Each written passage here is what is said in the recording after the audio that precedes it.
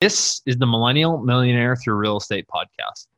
How much time that they actually have, how many dollars that they actually have, what are they trying to actually accomplish? Is it income, depreciation, equity buildup, appreciation, or leverage? Bigger Pockets does a fantastic job of moving money off of Wall Street and into Main Street.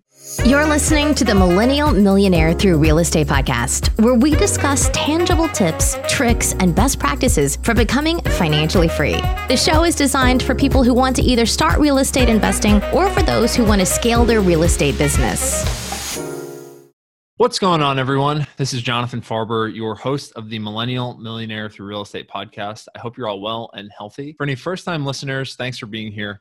The goal of this show is to explore ways to become financially free through real estate or to increase passive cash flow through real estate. A little background on myself. I work in corporate America at a software company, and my side hustle is real estate.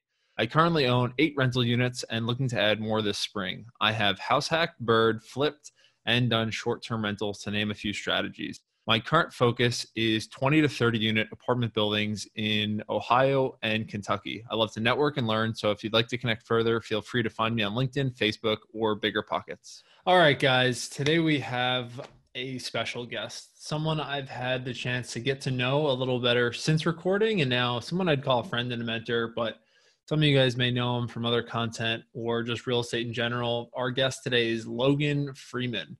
Logan is based out of Kansas City, and we first connected from my brother actually setting up a call with him and his team. I think my brother was looking at cities in the Midwest to invest in and came across Logan and set up a call. Logan rocks his calendar with a lot of calls throughout the week, and this was one that he jumped on with my brother, myself, and one other friend, actually Adam Ali, and it was hilarious. Logan, I remember I was so impressed, and my brother kind of threw it on me at the last minute just because he knows I'd talked to maybe a few more investors than him to just jump on and lead the call. And I was actually sick the entire week before. I didn't have coronavirus. I don't think I did, at least. It was a stomach virus. And I got on the call and I was so out of it. It was the first time I probably talked to anyone in 4 days. And immediately I felt like my fever was going up, and I jump on and immediately I called him by the wrong name. I don't even remember the conversation, but I looked into him a lot after. I was just like, oh man, we really started on the wrong foot, but it was fine. The call went all right, but it was just a funny way to start the relationship. And then since, following Logan's story has been amazing.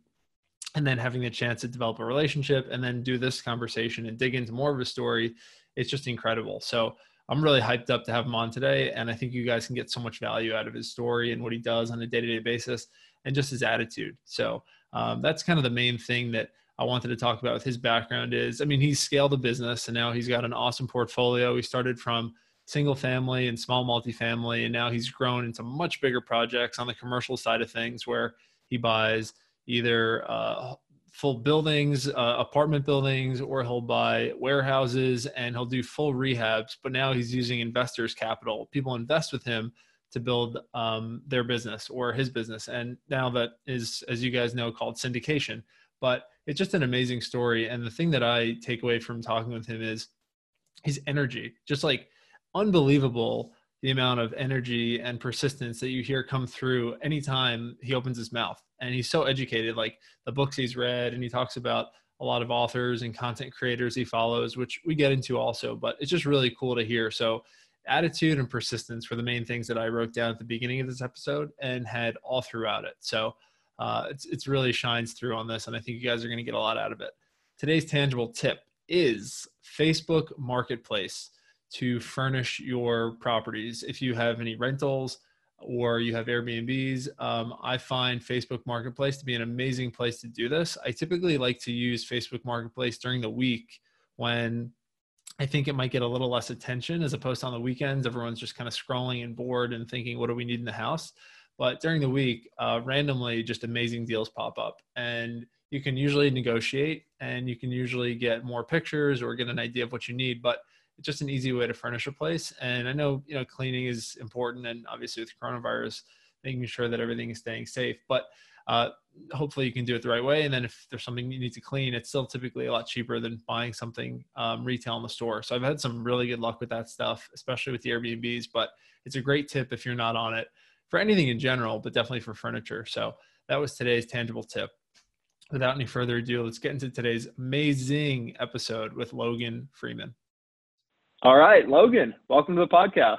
Man, thank you so much for having me. I'm excited to be here and super pumped to connect with you again. Dude, absolutely. I was excited to have you on, excited to listen to your content the last couple of days.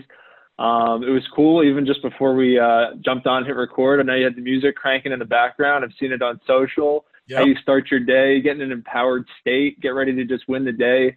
We'll get into all that as far as mindset, how you take action. But really, I was thinking about how we first got connected. Kind of a funny story. My brother, I think, first saw a deal that Parker had in Kansas City. We talked a little bit about it. I've been doing some investing in the Midwest. And he kind of looped me on to do the call. I was actually, I don't know if I had COVID.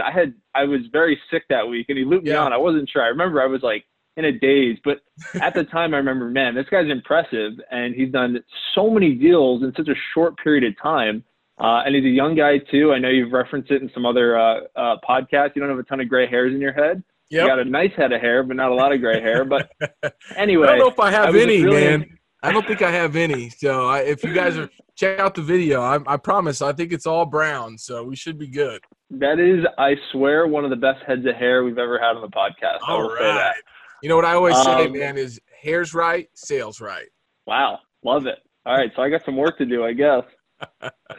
But anyway, man, just after that, I've been following your stuff, been sharing your content out with my groups, just other people on social. Just a great place to start. So for those that don't know, haven't seen you yet or heard you on many of the podcasts and platforms you've been on or do, you mind just giving a quick background on yourself and how you got started in all this and where you're at today? Absolutely. So I'm a Jefferson City, Missouri boy. So basically, for all your listeners, what that means is if you look at the United States, in the middle of the United States, there's a state called Missouri. Some people call it misery, but it is Missouri. And then right in the middle of the Missouri state is Jefferson City. And it's right on the Missouri River, and it's a big farm town.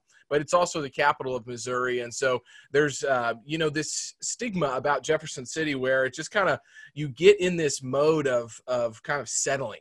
And I have nothing against Jefferson City, but I knew at an early age that for some reason my dad instilled this kind of this thought in my head that said, Logan, if you want to be something, you can achieve it, but you have to set your mind to it. And my dad, we could talk about that later, but my dad had a big impact on me for that. But I grew up, man, watching my mom work 2 jobs, trying to put us through Catholic schools and giving me the best education that I possibly could. And I really, really modeled her kind of whole lifestyle after that, was being frugal, working really hard and diligent, and setting a goal and putting priorities in place. And so that allowed me to have a really successful athletic career through high school and then all the way up to college. And so I was a collegiate athlete at the University of Central Missouri, which is a smaller Division II school, not too far from Kansas City, where I played collegiate football, was the captain of the football team, ended up having some really good seasons. And, I show up for practice one day and I saw the NFL scouts starting to come and watch practice. And I went over to my offensive lineman coach and I said, hey, coach, who are they here to see? And they said, well, son, they're here to see you. And that was really, really cool for me.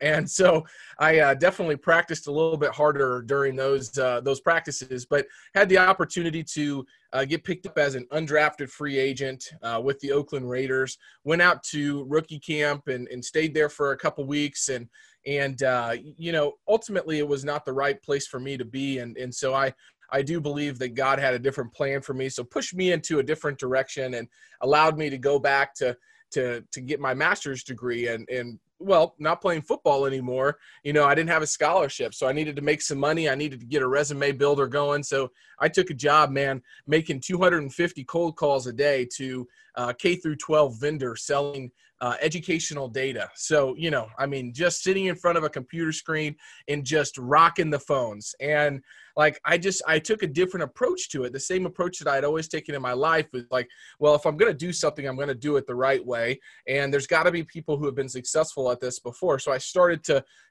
really focus on personal and professional development. And, it was an hour drive to that that job. And so I would listen to podcasts. I would listen to audiobooks, anything I could get and it was actually CDs back then, Zig Ziglar CDs, Tony Robbins CDs.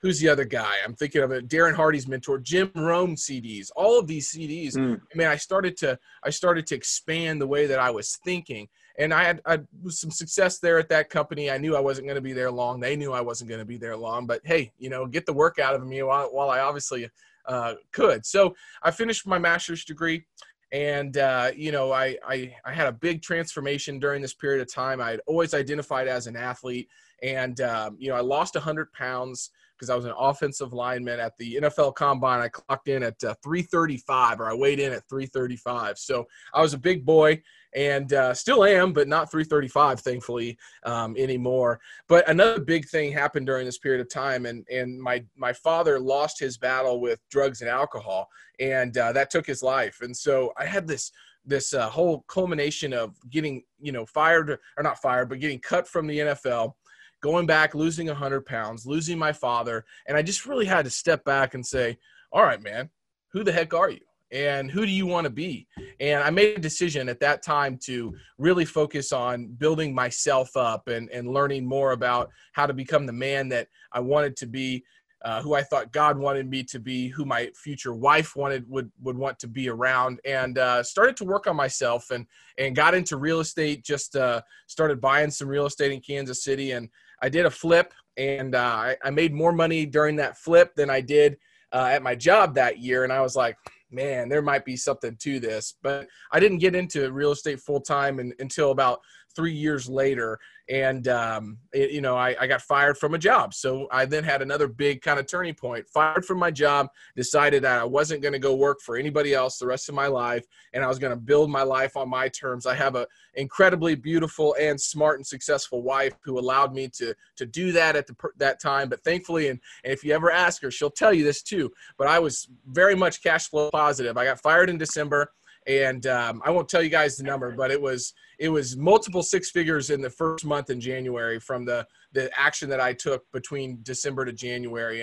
And that's when I got full-time into real estate as well and started my own consulting company. And that kind of leads me here today. I know that was a huge, long story, but at least that gives you guys some background. And one thing that I heard you say in another podcast, which I love, and I guess we'll get into your surroundings and the people around you, but I think you said that your wife actually presented you with the LLC paperwork at the time and said, this is what you're doing. So I got called in at 6 a.m. at this job that I was making six figures at and as a sales job here in KC. And if you get called in at 6 a.m. on a Monday morning, you pretty well know what's happening, right? And so I actually took my own cardboard box with me because I had a bunch of my books on my desk. I had a bunch of my sales books. These are not the books that I had, but I always have books around me. And there we go, man. See, that's what I'm talking about. Yep. I had my books. I just wanted to get my books because I know that there's some weird stuff around when you get fired. They want to send you their stuff and all that. I was like, just let me get my books. So I got my books and I left and I called my wife and said, hey, it happened. And she's like, no problem. Just check your email whenever you get home. And so I checked my email and she had already gone on to the Missouri, government's website and started Live Freeman LLC, which is now Live Free Investments. But she said, hey, I'm going to support you in what you want to do. Go get it and make some stuff happen. And so I have an extremely supportive wife that is the rock of my life. And I'm so lucky to have her.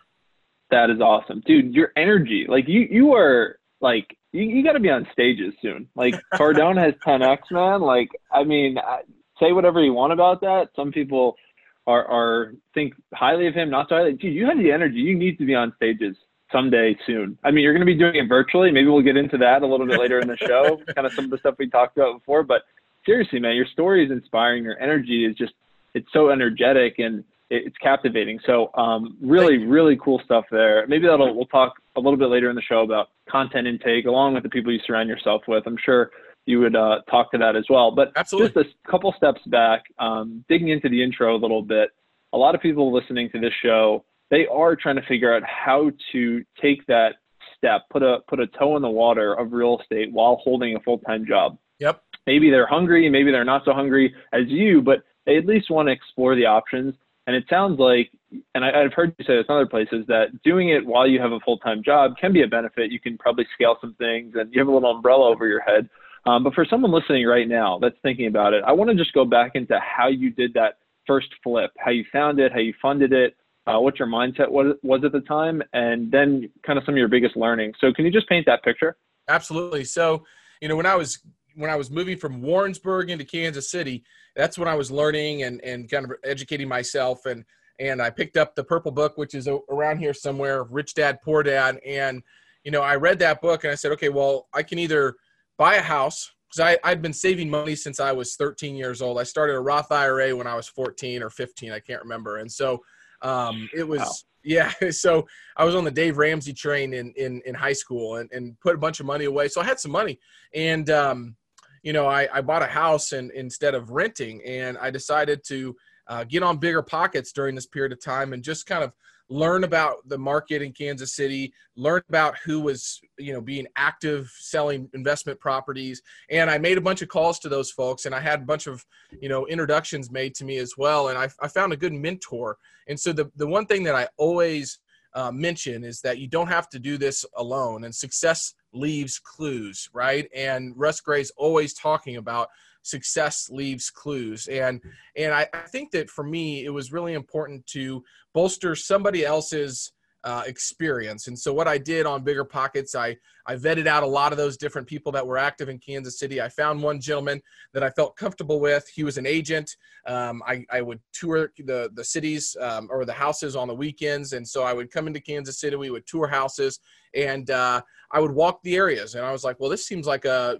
nice, vibrant area. And so he kind of really guided me to that first house. And so I moved into that house, actually. I bought the house, I moved into it. And then I was doing a BRRRR strategy, the buy, renovate, rent it out, refinance, before I even knew it. But I was going to sell this property. And I'll tell you why I sold it in a second or two. But so he helped kind of guide me to that first property. I brought a friend of mine in to pay the mortgage as a tenant. And so I had my first rental property, but I was also living in it. So I did the house hack whole situation.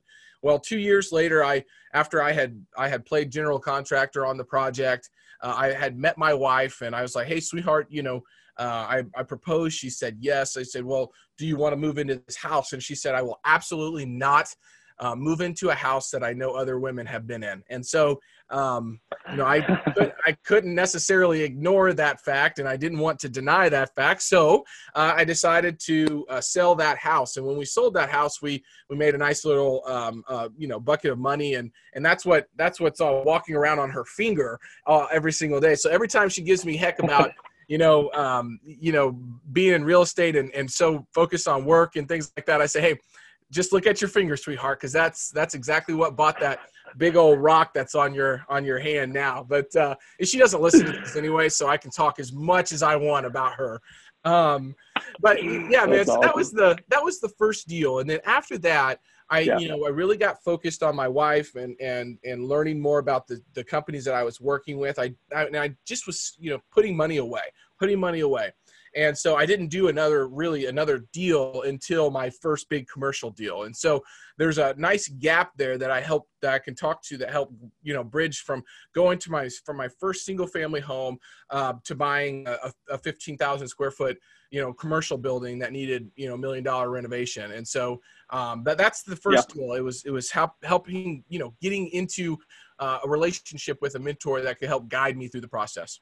Yeah. And we'll get into some of the partnerships and the creative JVs that you've done, which is a theme of a lot of your investments and strategy of just partnering with the right people, being creative, adding value, and then you can have that 1 + 1 = 3 effect. So if you could talk to how you then took that to then doing a much larger deal, because I think, just to preface, a lot of people they hear somewhat conflicting points of advice. Some say you need to do a lot of small deals to get that experience to do a big one. Then you hear some people say, jump in and do the big one. They wish they would have done that on the front end. So curious, because you made a pretty big leap. So which of those camps are you in, or how did you make the jump?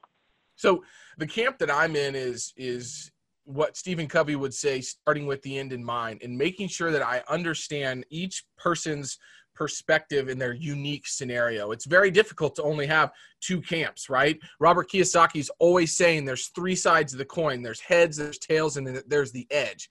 I'm always on the edge, man, being open to everything and attached to nothing. And so I wouldn't say that I'm necessarily in one or two of those camps unless I understood where that person is coming from and I hear, how much time that they actually have. How many dollars that they actually have? What are they trying to actually accomplish? Is it income, depreciation, equity buildup, appreciation, or leverage? And so until I know those questions, it's really difficult. What I can tell you is that BiggerPockets does a fantastic job of moving money off of Wall Street and into Main Street. But what it does do, and they're shifting. If you see their content, they're shifting to a lot more people like Paul Moore and Matt Faircloth and all these guys on BiggerPockets. Brian Burke, I think, is very active on BiggerPockets. But when they first started 6, 7, 8, 9 years ago, whenever that was, it was all single family homes. And that was great. It helped you understand that. And so what that allowed me to do was like, okay, well, let me understand exactly the other facets of real estate. And, during this period of time is when I was fired. And so I went on as a head of acquisitions for a $50 million fund here in Kansas City. And they were buying single family homes, applying the BRRRR strategy. And they have over 250 doors now in Kansas City. And I helped them get the majority of those doors. And so what I got to learn through that process was you don't buy a house because you like the house. You're buying an income stream. And there's actual facts behind that income stream that influence it. There's demographics, there's location, there is rehab, there's all of these things that you can actually control based on the decisions that you make. And so I said, well, I did over 100 plus transactions in the single family home side. And I said, well, I see the benefits of it, but I see the benefits of it at scale. And then I started to think, okay, well, what if there was one roof and 100 doors, And I was like, that starts to make me a little bit more interested. And so I started to pick up books like Joe Fairless's Best Ever Apartment Syndication book. I started to pick up books like The Millionaire Real Estate Investor. What was another one at that time that really helped me out?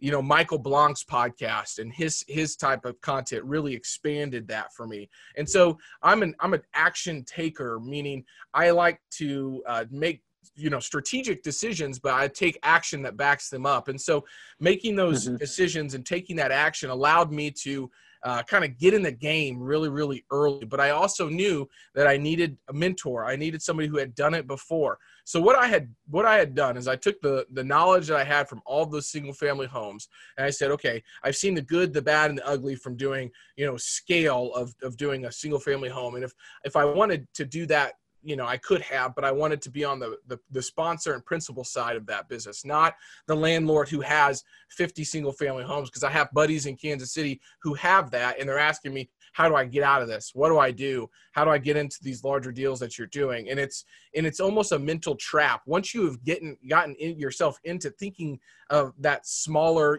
kind of capacity, and you don't allow yourself to crush those limiting beliefs and get into the commercial real estate world, there's a lot that goes on in that kind of magma between the two, and it's difficult to make that gap. So if I can catch somebody at the beginning of their investor career, I said, look, just don't even think about single family homes.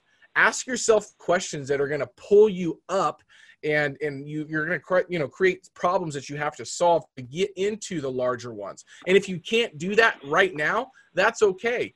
But don't go do a single family home in Oklahoma when you live in New York City, when you don't know anybody in Oklahoma. You've never been in Oklahoma. You don't know who your property manager is. You don't know who anybody is there. And you have a terrible transaction in which you don't make much money on. It's a real headache. And now you're never going to get into commercial real estate or real estate in general. So I just try to take the approach of understanding where this person is, what they're trying to accomplish, and then allow them to see that you can make decisions by asking yourself specific questions that will help answer, get you the answers that you need to be able to scale your business up. I don't know if that answers the question, but I'm trying to showcase the fact that, neither camp is right or wrong or bad or good.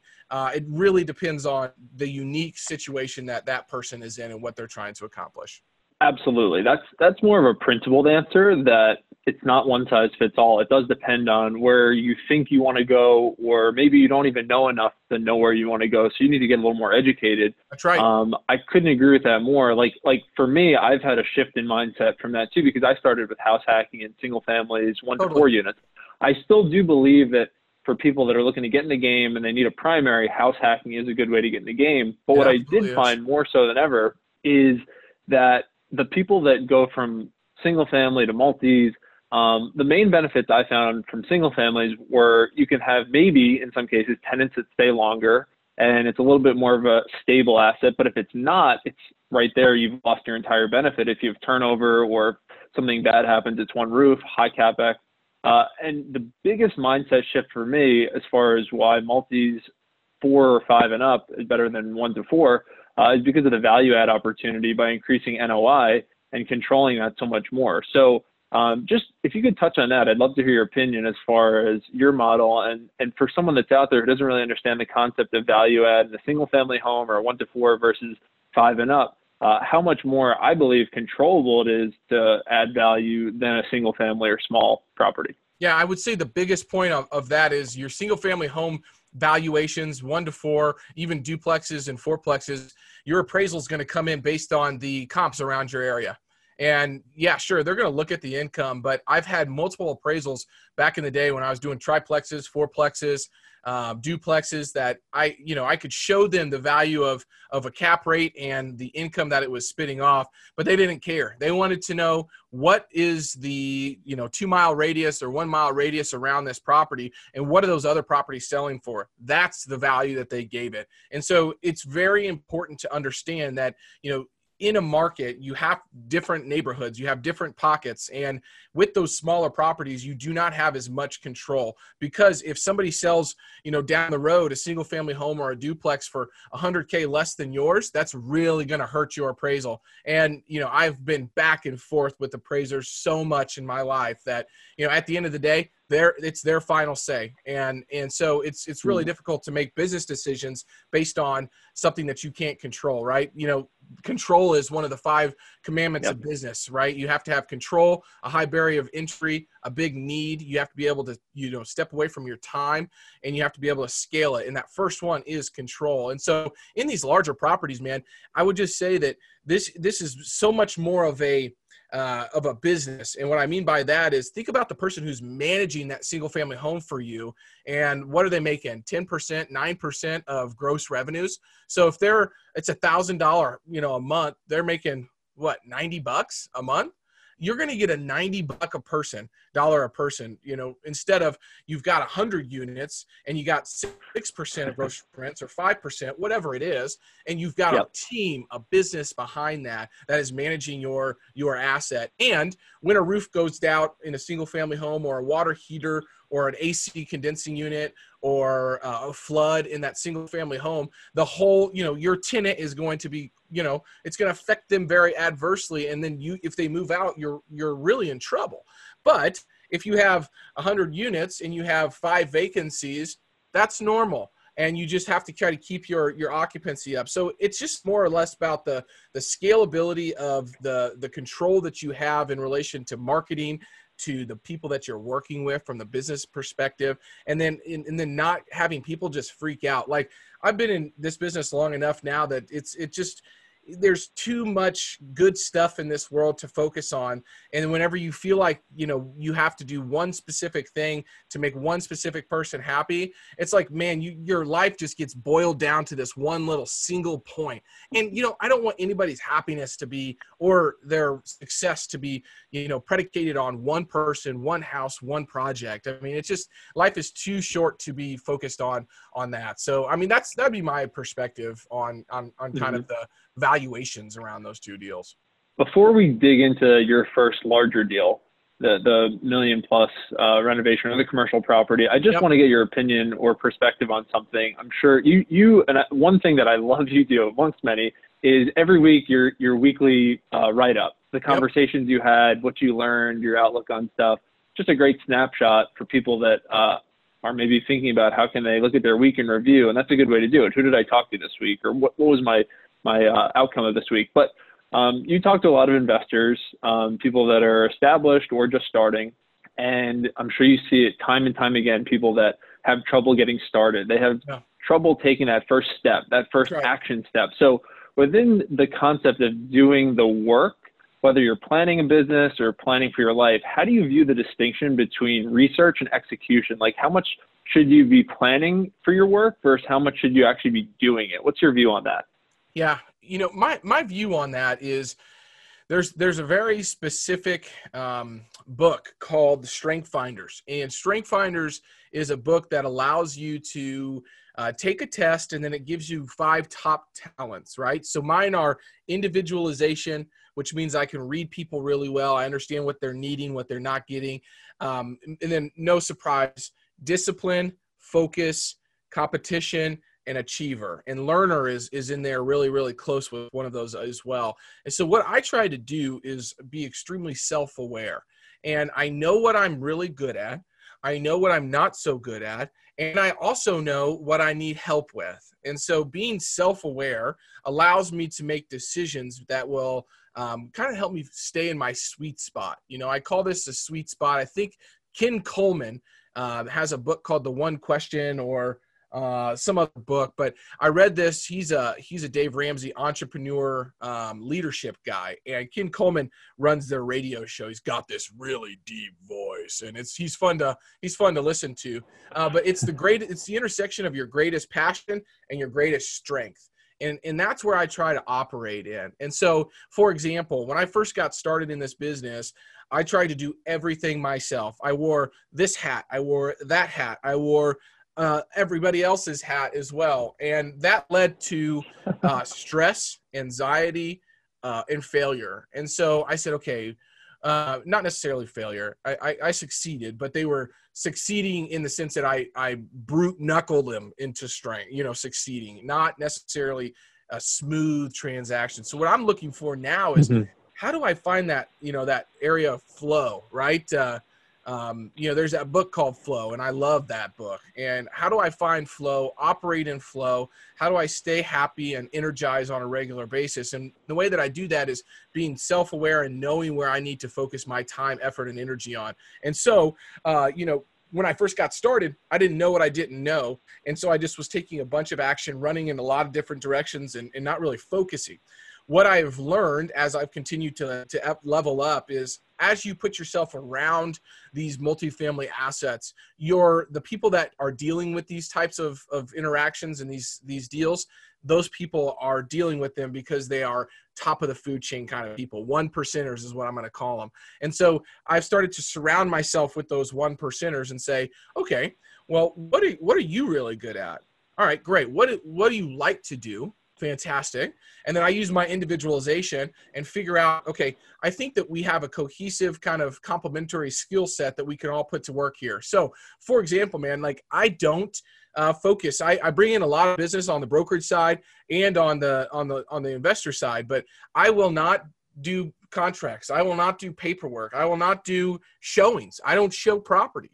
I don't go to inspections unless, I'm buying it or an investor needs me to go. But I have people now that are really detail oriented across every single kind of process and step that allow me to focus in that sweet spot, which is communicating like this with you, like instilling confidence in folks that have never been to Kansas City and why is Kansas City a good city? Like trying to help people kind of bridge that gap and crush those limiting beliefs is what Trevor McGregor and Tony Robbins would say is, how do I get past from not having any commercial real estate experience to buying a 15-unit apartment complex? And so that's where my sweet spot lies. That's where I can transfer the most energy and I feel definitely more in flow. And so every single morning I have this journal. And if you've watched some of these videos, you probably have seen me show this journal, but this is my journal every single morning.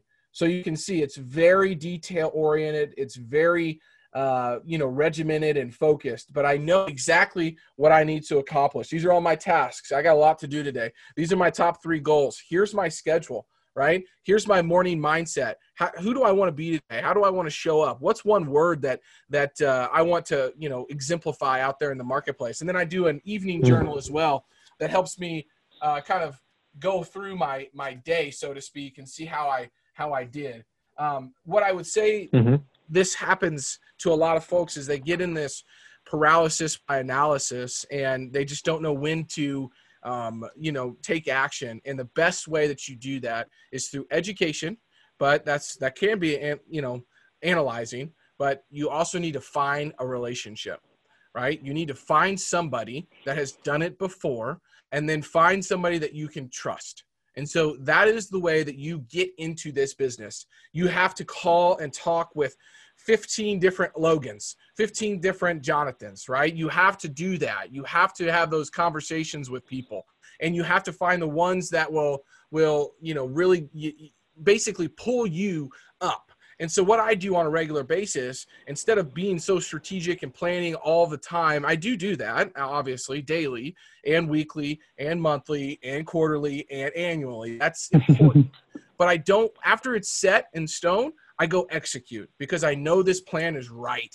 And I know I have people around me that are doing the other pieces of the business that are also pulling us up. So it's surrounding yourself with like-minded individuals. That's why masterminds are so important. That's why they're so valuable to folks. It helps pull them up. Or finding somebody that you can deal with on a one-on-one basis, either through a coaching program or just digesting content like this. Find somebody who's gracious enough to give their time. I am one of those people. I'm on calls all the time doing this, and allow them to kind of pull you in the right direction. But you have to be open to it. You can't change somebody's mind. Like I have this book right over here. It's called Changing the Way People Think, and I read that book and I was like, yeah, it's all great, but people are going to do what they want to do. You know what I mean? They really are.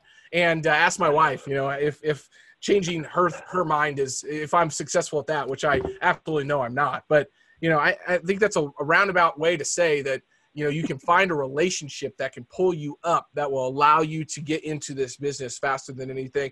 And that is why all these people are having so much success. Rod Cleef, Michael Blanc, Joe Fairless, all these guys, they're pulling people up, right? And helping them see what they need to accomplish. Yeah, so there were so many amazing things that you just said there. The couple that stood out to me that I really resonate with, but it'll be different for everyone, were the relationships and speaking with people. There is something that I find, and I made a post about this yesterday, just about if you don't come out of this quarantine with a mastermind or a new set of relationships, what are you doing? You've missed one of the biggest opportunities of your life. Yeah. And for what reason, not, it's everyone's home right now. And I find it the same way. When I get other people involved, that level of accountability, that level of social proof, and that level of masterminding to lead to greater, thinking and just brainstorming, good things always happen. And now more than ever, it's not like you have to look someone up in a phone book or send a letter to them. Bigger Pockets, Facebook groups, podcasts, everyone's contact info is out there. The world has never been smaller from that standpoint. Absolutely. And if you just think about it from taking action after you take in content, to your point of making those relationships, you will be amazed. So I challenge actually anyone listening to this right now, if you just listen to this and you want to reach out to Logan or anyone, make a goal for yourself of just every day to reach out to one person. Just get a couple X's crossed in a row on the calendar. It's the Jerry Seinfeld technique. Yep. And you will start to build momentum in your life and grow a network. I mean, there's no bad that can come from networking. So, Logan, that is awesome there. So really appreciate that answer. Of course. Kind of just like another principal concept, but just bringing it back into then the actual business and how it all kind of transformed for you. A lot of people out here might be in that stage of they've done a couple deals. They're thinking about taking on that first bigger one. I'm actually in a similar stage to that right now. I have 8 units. Right now, I'm prospecting on a couple 20 to 30 unit size deals. It's a step up. So for you, what was the mindset? How did the deal come together funding wise? How'd you find it and how'd you put it together from a team? Yeah. So, I make the big shift from kind of doing single family homes into the commercial world. I had, exposure from the brokerage side as well, which was great. Right. So I represented sellers that have already, bought multifamily property. So I got a lot of experience watching them go through the process, right? So I talked to bankers, I talked to appraisers, I went through inspections, I went through retrades. So I had some exposure from just understanding the process from a rudimentary level. So that gave me some confidence. But, it was really just through my network in Kansas City, I was able to come into this deal that was down in the crossroads of Kansas City. It was a fantastic property. I knew the location was really well. I knew the owner had owned it for a long time.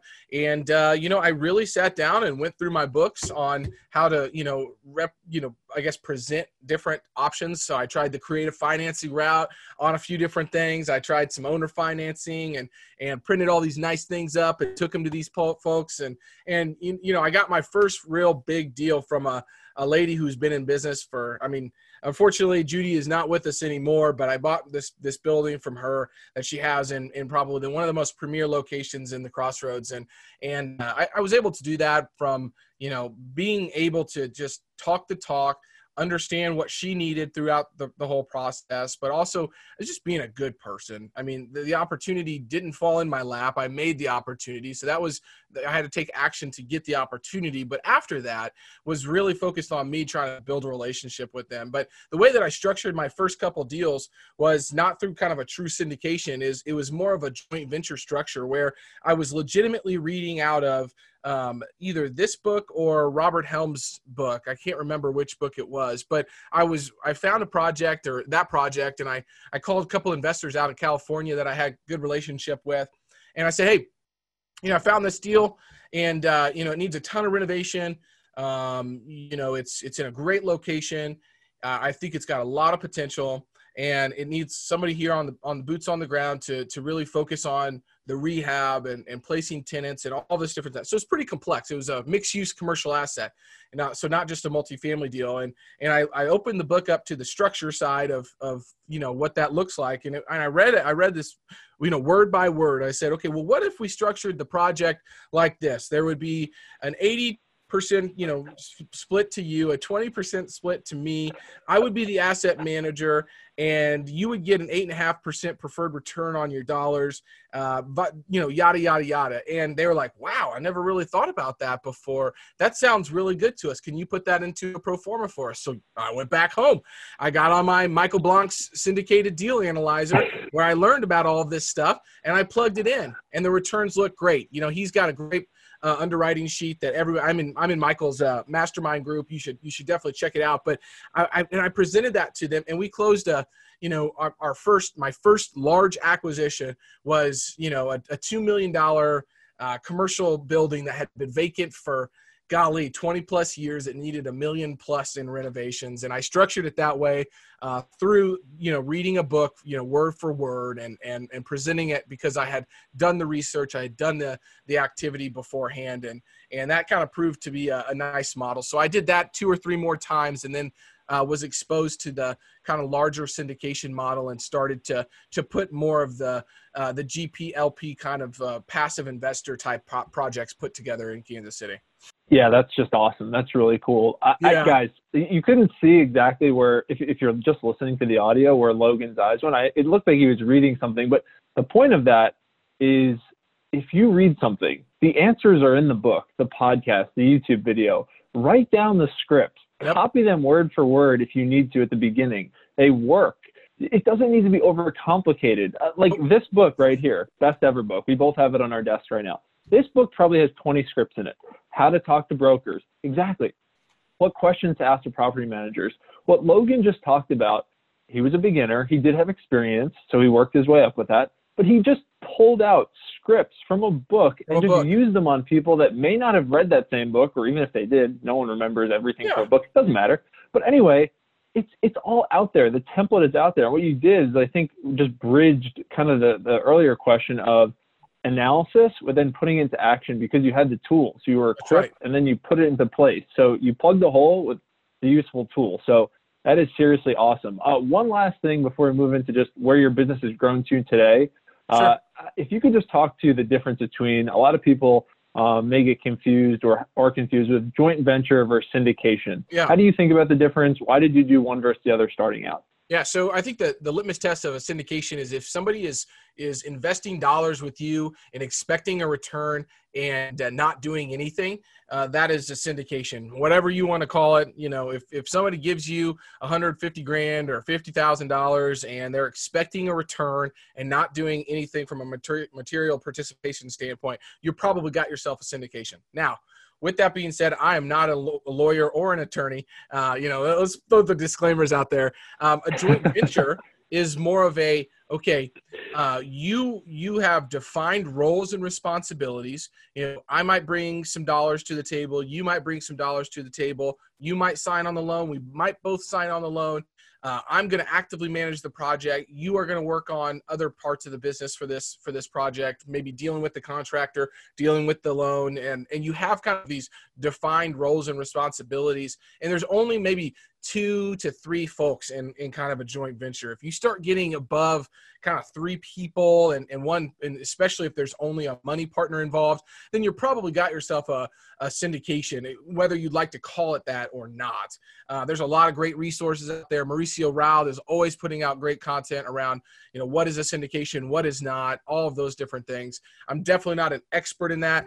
Joe talks about it in his book. So does Hunter in this book, Raising Capital for Real Estate. And they have some great resources there as well. But joint venture is more of a, you both are being actively managing the asset. You're both very involved in the day-to-day operations of the project. Got it. Okay. And that, it seems like more people, at least on maybe smaller projects or projects where they're taking on more partners in a territory or even out of a territory, it's a lower lift as far as all the legal, the securities exchange. You don't need all that for a JV. You can just come up with an agreement, figure out roles and responsibilities, and get to work. That's right. It seems like it's a little bit less uphill than a quote unquote syndication with waterfalls and different distributions, hurdles, very complicated, scary stuff on the outside. So it's a simpler way to get in. So awesome. Absolutely. Logan, can you just bring us up to speed on what you're doing today, where this business has grown into? Sure. You've done so much kind of on the climb and accumulated a lot of units and just doing so much activity. So where's the business today? Yeah. So, what we're focused on now is, we have kind of 2 businesses. I do a little bit of brokerage, meaning if somebody has a big 1031 exchange that they need to place into Kansas City, I definitely am on the forefront of helping them find a multifamily or a triple net lease investment opportunity and do 1 to 2 of those transactions a month. But more or less my time is focused on finding great opportunities in Kansas City that impact the community in a positive way. So I'm really focused on ending homelessness in Kansas City and affordable housing. And so I found this kind of, again, this sweet spot of, okay, commercial real estate, my mission and passion to help end homelessness and get people integrated back into everyday life and get them the services and help that they might need. And so I've been putting these projects together in Kansas City from more of a allowing these passive investors to get all the same benefits of investing into commercial real estate without having to deal with what I call the 3 T's: toilets, tenants, and trash. And so you can, effectively get ownership, get all the same benefits and the tax benefits and everything of owning commercial real estate without having to answer the phone when the tenants call. And so I've got a couple business partners on that front. You probably see me tag a lot of people in, and Parker Webb and Corey Tuck, and we're really focused on the multifamily side of things and bringing good investment opportunities, but also community. Parker and I both sit on the board of a nonprofit here called Restart that we're actively involved in master leasing properties for their clients, and just really believe in that mission and that purpose. But at the same time, we do a lot of affordable housing projects that, take something old and maybe ugly and make it somewhat pretty. I'm not saying we do, really, really pretty renovations by any means, but what we are doing is providing housing that people can afford, and it's safe, and they feel good about living there. And so that's where the business is today. We're actively, talking with a lot of investors on a regular basis, making sure that we're finding good apartment complexes here in the Kansas City metro area that we can add value to.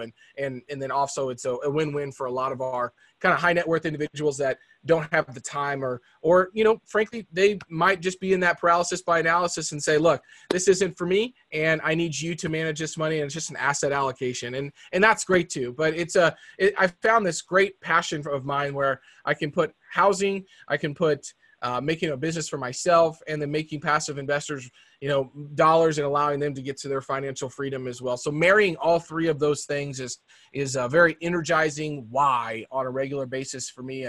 And so that's what we're focused on today here in Kansas City. Yeah, it's really cool. And just hearing that, like real estate is one of those businesses that does affect the community so positively, in addition to helping make people money and profit, but it has a direct impact on the community and the lives that you can see. So you're definitely checking both boxes. Absolutely. Just because I want it on the record, just because when we talk again in probably a month or the next quarter I hear a podcast, how many units are you up to and or assets under management, and how many investors are you working with at the moment? Yeah, so we just got done onboarding a new investor management system, which is super exciting. Can't believe we haven't had one of those up to this point. But Parker, Corey, and myself are up to about 5,500 units across 7 states now. Wow. But highly focused in Kansas City metro area now, and we're stay tuned because we took all 3 of our businesses and we've converged them into one big conglomerate business, and we're launching that in the near future that we're really, really excited about. And we've got probably another pipeline, at least right now, of probably 1 to 1,500 more units here in Kansas City this year. Wow, that's awesome. Mind just sharing any of the other states you're in? Oklahoma, Arkansas, Colorado, Kansas, Missouri. I think that's the gist of it. Yeah, that's most of them right there. Okay, awesome. And last question before we go to the show wind down.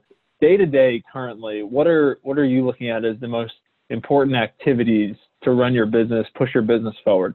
Yeah, it's really putting kind of these systems in place that allow us to focus on what we call our profit producing activities. And it's really important because it's difficult to manage your inbox. It's difficult because I've got 4 inboxes, right? So it's difficult to do that. It's difficult to put these content pieces together all the time. It's difficult to manage the properties. So what we're trying to do right now is create kind of this whole ecosystem of what we call KPIs or kind of key performance indicators.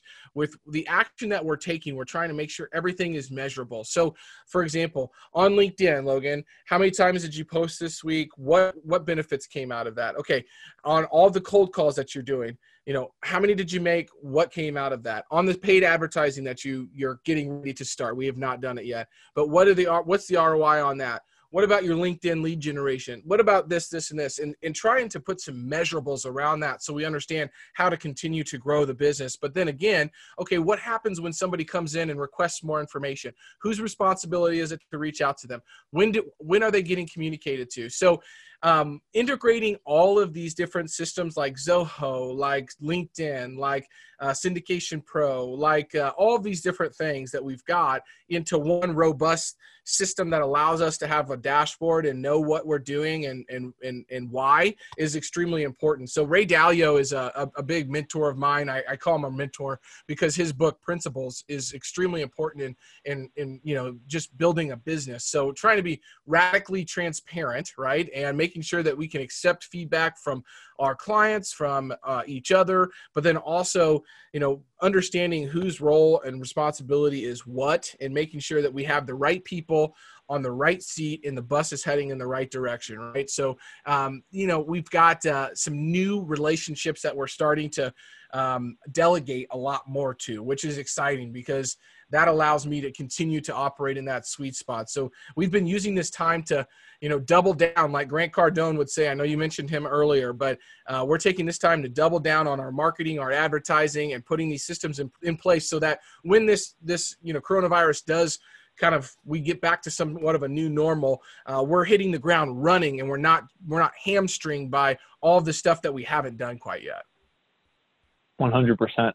Just have to ask this because you're so active on LinkedIn right now. It's part of these activities. Are you looking at most of your main KPIs? Are they more around marketing or sales, would you say? It's definitely marketing right now.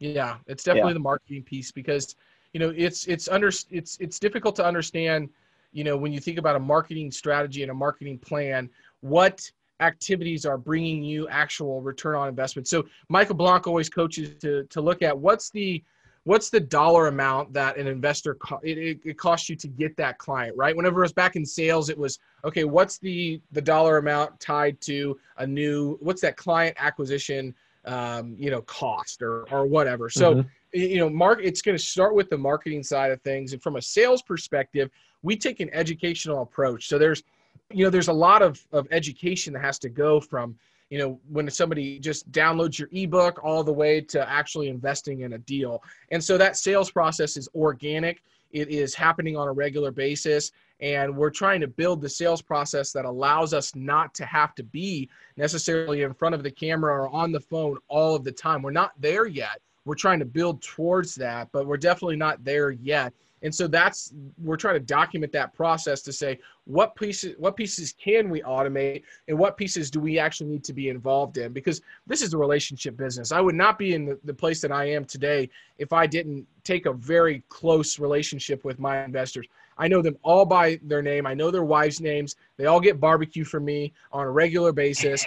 We're friends, man. Like, we're friends. And that's the hard thing is, like, I know when you get to scale and you've got 100,000 investors or 1,000 investors, whatever it is, it's very difficult to have that personal relationship. So we have about 150 key core, individuals that we work with on a regular basis. That number is growing rapidly now. We're adding about, I think last week I added about 20 new folks. This week is about 11. And so those are just new relationships that have to be cultivated. But folks that we have been talking to for the last 3 years, we have about 150 of them that we work with on a regular basis. Absolutely. Man, I feel like we could go on and we could do another 2 hours of this. We might need a part 2. Well, we can absolutely do that. We will, man. There's a lot here.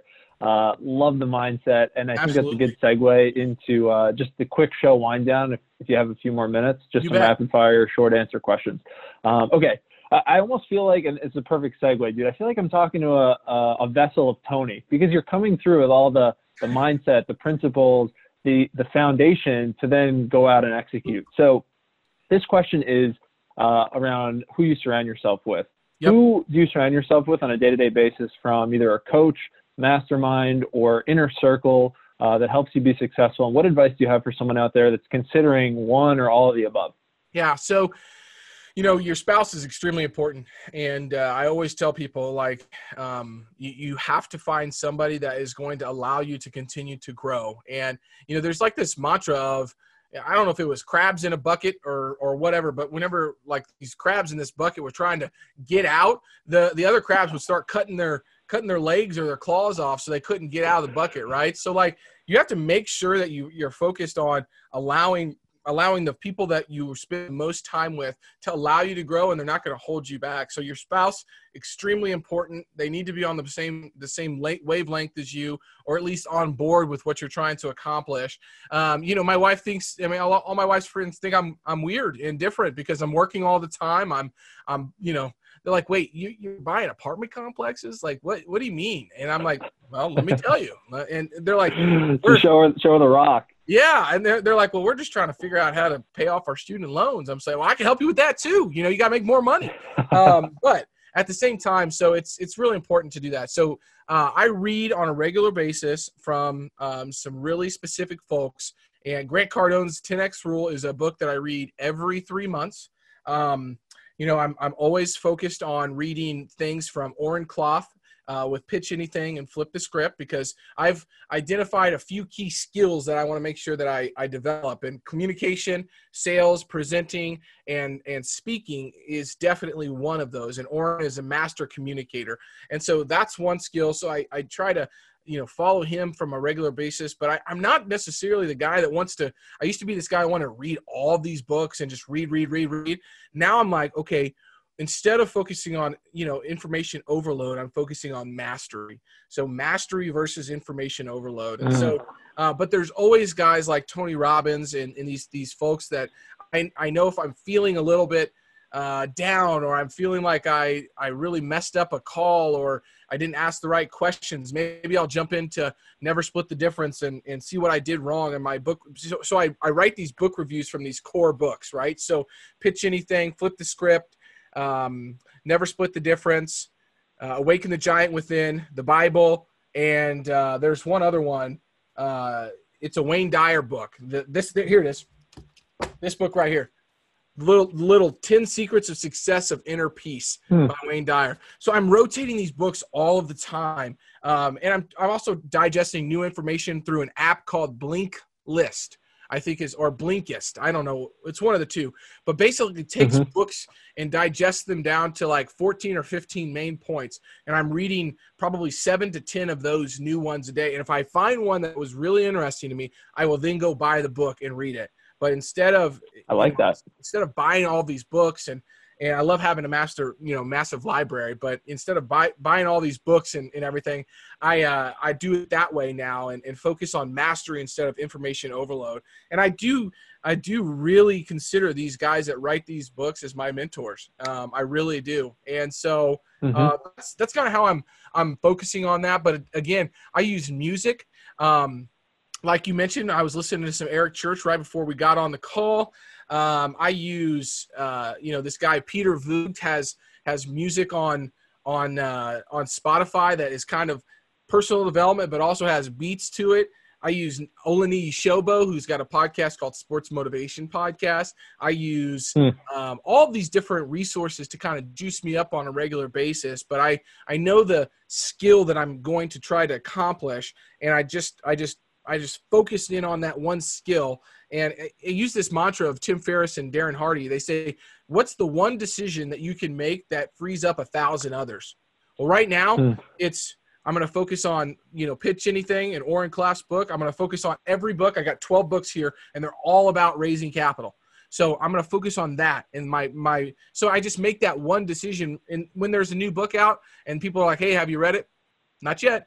But I do have a book club as well that I foster with Jerome Myers, and me and Jerome have this book club, and Pitch Anything is the book. And we're going through another FBI book, called Sizing People Up next month that we're going to be starting on. So I'm just trying to all the time, put myself around people who are wanting to learn, wanting to elevate themselves. And then on a business perspective, legitimately partnering with people who are already doing it and learning from them and adding value. That's the best way that I know how to learn.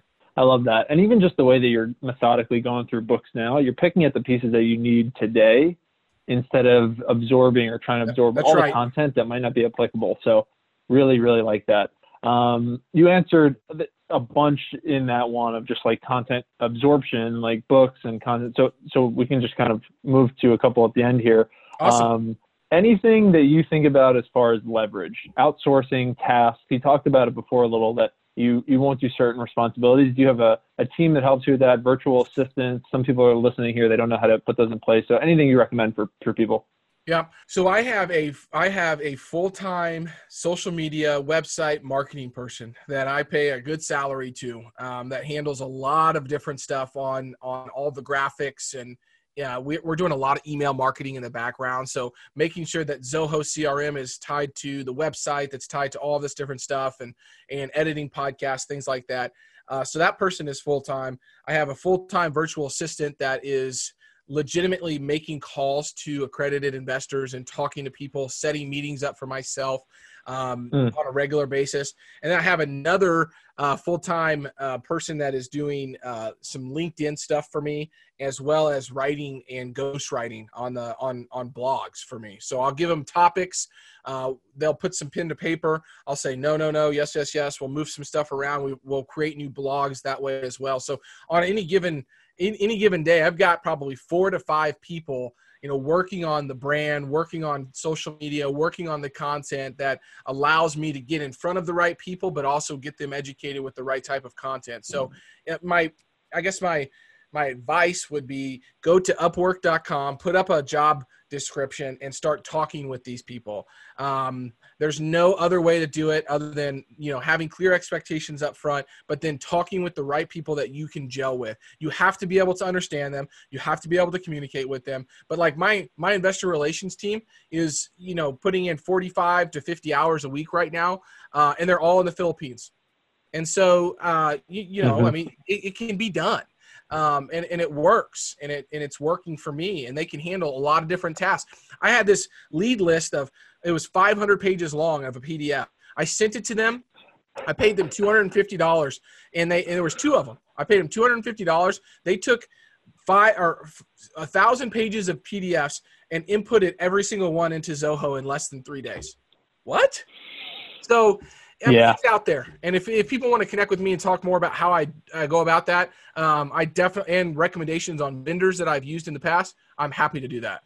Awesome. Okay. We'll definitely tee that up and we'll link it. Before we do that, what's next for you this year in 2020? Formalizing my business relationship with Parker and Corey is extremely important, and focusing on that. So our new company is going to be called FTW Investments, and we're really excited about launching that. And, our goal is another 1,000 units by the end of this year. So that's going to be really focused. I have my second child on the way. Wow. I have a baby boy going to be here in July. So being what I call a hero husband and a hero father to my daughter and to my new son in July is what's next for me. So having 2 babies under 2 is awesome. Keeping me busy and building a business, having a business and the brokerage. I got plenty to work on. What's the best way for people to follow you, learn about you, and interact with your content? Yeah. So website is livefreeinvestments.com, but LinkedIn is a fantastic way to follow the content that I'm posting on a regular basis, engaging with folks all the time. And my name is just Logan Freeman. And I've just changed my profile picture because there was just, my wife needed to kind of give me some crap again. She said, hey, you need to get an updated picture on there. So I did change my profile picture after talking with a couple of LinkedIn gurus. But you'll be able to notice me. I'm a big, tall, tan looking, dark-headed guy. And I don't know how many more Logan Freemans there are on there that are as active as me. Is my goal to be the most active Logan Freeman on LinkedIn. That's what I'm talking about right there. You're well on your way to that goal. I have no doubt about it. Second to last question of the show, what would you tell your younger self just starting out, knowing everything you know now? Be patient with results, but impatient with action. Patient with results, but impatient with action. Love that. That's like a great combination of Gary and Grant. That's awesome. That's right. We talked about this a little before the show. I know this is kind of your mantra, your lifestyle as well. Add value before you ask for it. So yep. Is there anything right now that you either need help with, support on, something that you don't like doing but you find yourself doing, that, or just any way someone can add value, that if they reached out, it'd be starting the relationship off in the right way, trying to add value before asking for value? I would say that, for me, it's really important to learn about why people are doing what we're doing, right? And so, if you guys watch it, I got the Pope back here. I've got my cross up on the wall. You can't quite see it. Maybe there you go.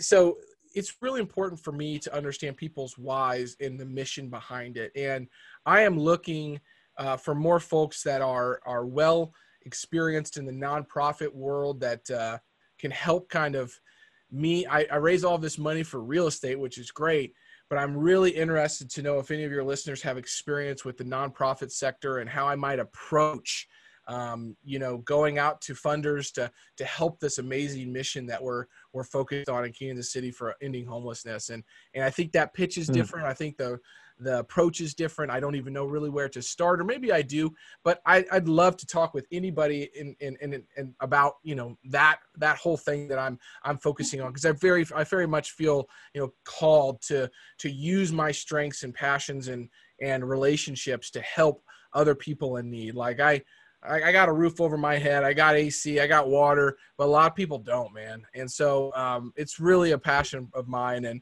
And it's something that I'm trying to learn more about and get better at and continue to work on that mission. Logan, that's awesome, man. So for anyone listening out there, make note of that and try to pitch in for the cause, because that is something that is bigger than yourself and bigger than all of us. So that's seriously awesome. Logan, I can't thank you enough for coming on. I can't thank you enough for putting out the content that you do on a regular basis. You need to be on stages. You need to have your own, I would say, exclusive. You need to vlog, man. You need, whoever is going to reach out to you next, they need to just follow you around the camera, man. Yeah. Like, you need Sirhan 2.0. You need Garrett. Like, it's just the energy, man. Seriously, that is what I hope to see from you in the near future. Okay. But I just want to say thank you for carving out some of the time and just putting everything out there that you do. I'm so glad we got connected in just a random way, but through the content that you put out. So before we hop, just want to ask, is there any parting word or last call to action for the audience? I'm going to steal one from my man Grant Cardone, but be great because nothing else pays.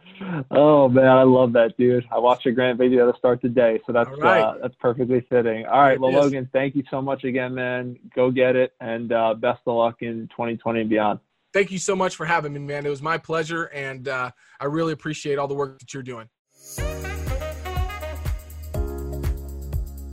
Hey, you millennial millionaire. Do you want more? Then head to the Millennial Millionaires Through Real Estate Facebook group, where there are tons of step-by-step walkthroughs, tools, templates, and free networking to help you achieve financial freedom through real estate. And if you want Jonathan to help you personally reach your goals, then feel free to set up a one-on-one call in the link below or message him on any social media platform and apply to, well, work with Jonathan.